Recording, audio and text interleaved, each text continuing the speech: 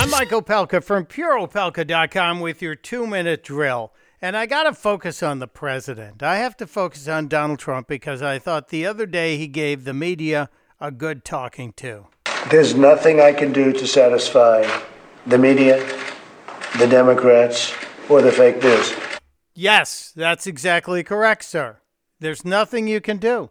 Because even when you're complimentary to the American people, calling them warriors, the media are going to make fun of it.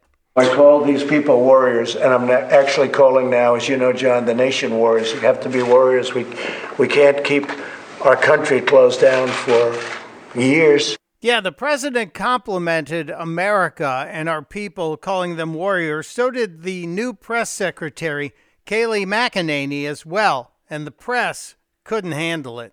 This graph is also a testament to the American people, who have been, and it's no exaggeration, American warriors, as they've followed social distancing guidelines. You use the phrase warriors to describe everyday Americans. The president's using that phrase as well.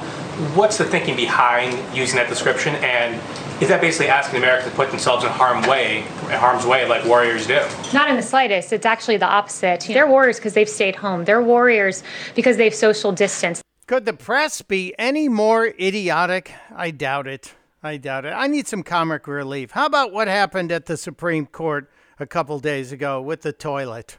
And what the FCC has said is that when the subject matter of the call ranges to the topics, then the call is transformed. There it is. Testudo, my friends. Testudo.